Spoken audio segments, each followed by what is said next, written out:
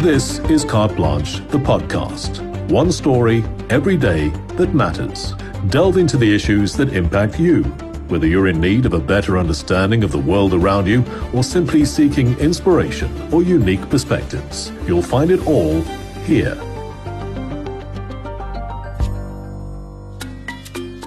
It's a delicacy in many parts of Southern Africa, an excellent source of protein, and apparently a crucial ingredient in ice cream. They may make some people a little squeamish, but mopane worms could be a real game changer as an alternative food source. And according to Masa, once you have mopane worm ice cream, there's just no going back.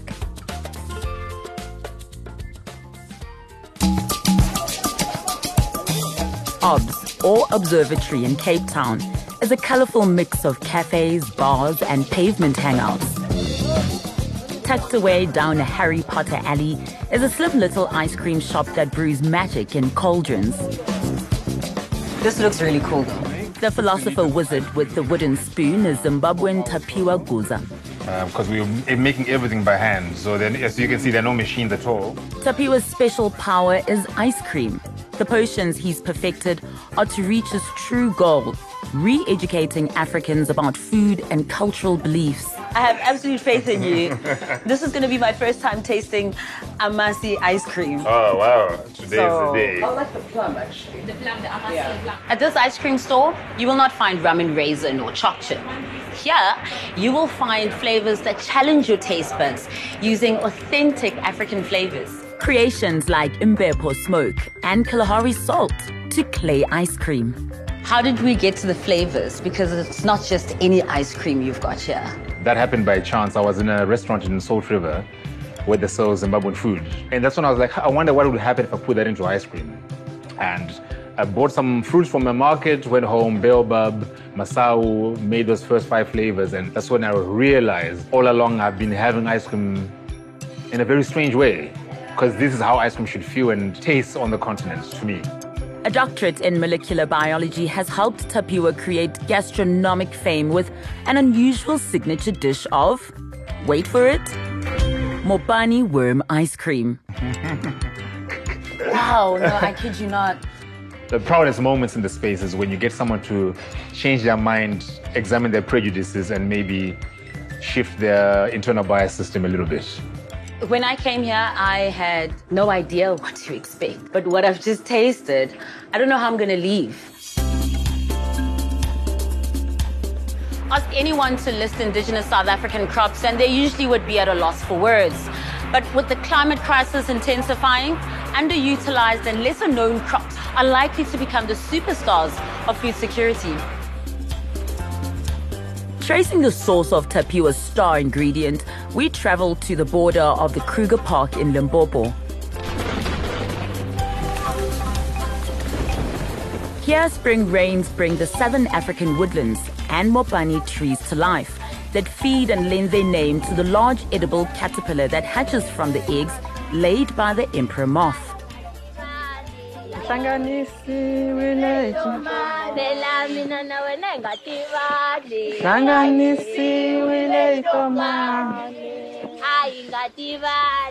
Joburg chemical engineer Wendy Vesela Ndimbani comes home to Phalaborwa twice every year for the Christmas and Easter mopane worm harvest.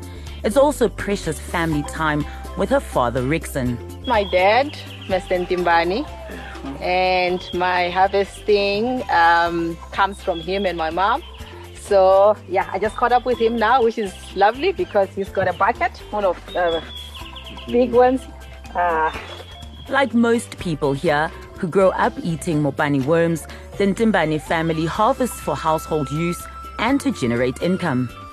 Most of the people, they just enjoy, and most of people, they don't eat, but they enjoy to be in the bush like this. It's a community as well, you know, it's your community, you are talking and you are just having a good time picking this delicacy. Wendy believes mopanes are vastly underrated because unlike livestock, they thrive in the wild without fertilizers, hormones or husbandry, and they have 3 times more protein than beef and generate hardly any greenhouse gases. These harvesters pity people who are too squeamish to try them. I think they're scared of them because, hey. Taking the worms from the tree to the table is far easier than livestock. They are washed, boiled, dried in the sun, and then they are good to go. Wendy has left her chemical engineering career and started a mopane worm company.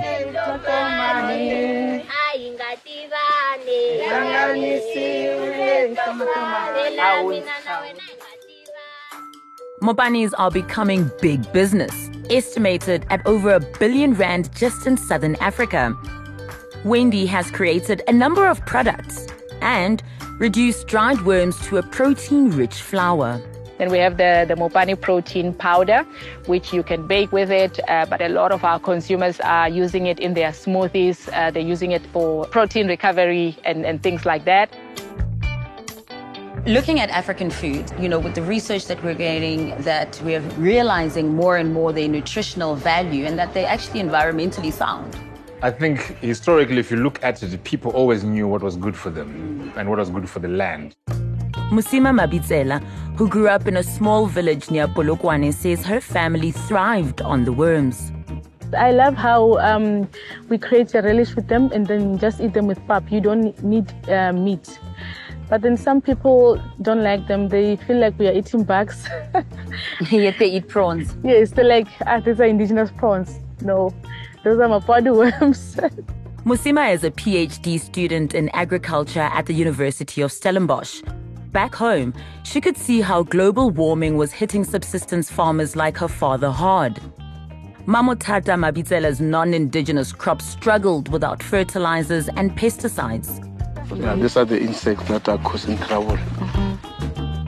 I want to be a researcher that can go out into communities and educate them about climate change and how they can adapt with the minimal resources that they have. At the university, Musima is experimenting with another indigenous crop of her youth. I come here every day. 6 a.m. I need to be here every day. The bambara nut was a childhood comfort food, and it turns out it's an African super crop. She's testing how they fare in sawdust and mist for future adverse conditions. You can mix them with stem. It's a climate-smart crop. It's heat-resistant. For instance, temperatures can go up to 38 in the tunnel. That's extremely hot. But then it's giving me the yield that's very, very good. Musima believes that the bambara nut may play a pivotal role to reduce South Africa's dependence on environmentally risky monocrops like rice, wheat, and maize. And just from your experience, what are some of the misconceptions that you found about African foods? We are skeptical of blackness. Anything made by an African is always going to be vetted, it's always going to be questioned. So that there's an underlying current of skepticism around anything anyone African does. Tapiwa believes that we need to embrace African produce like the mopane worm and bambara nuts. With their nutritional and environmental benefits, they will play a pivotal role in the continent's future food security. His ice cream, he says, may just be the catalyst. I think ice cream is a nice analog for the rest of life. We live on this continent, we should be enjoying mostly this continent.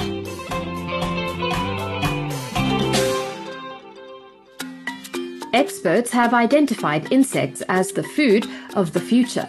So, would you opt for a protein-rich insect diet if given the choice? We'd love to hear what you think, so join the chat online using #CarteBlanche. Thanks for listening.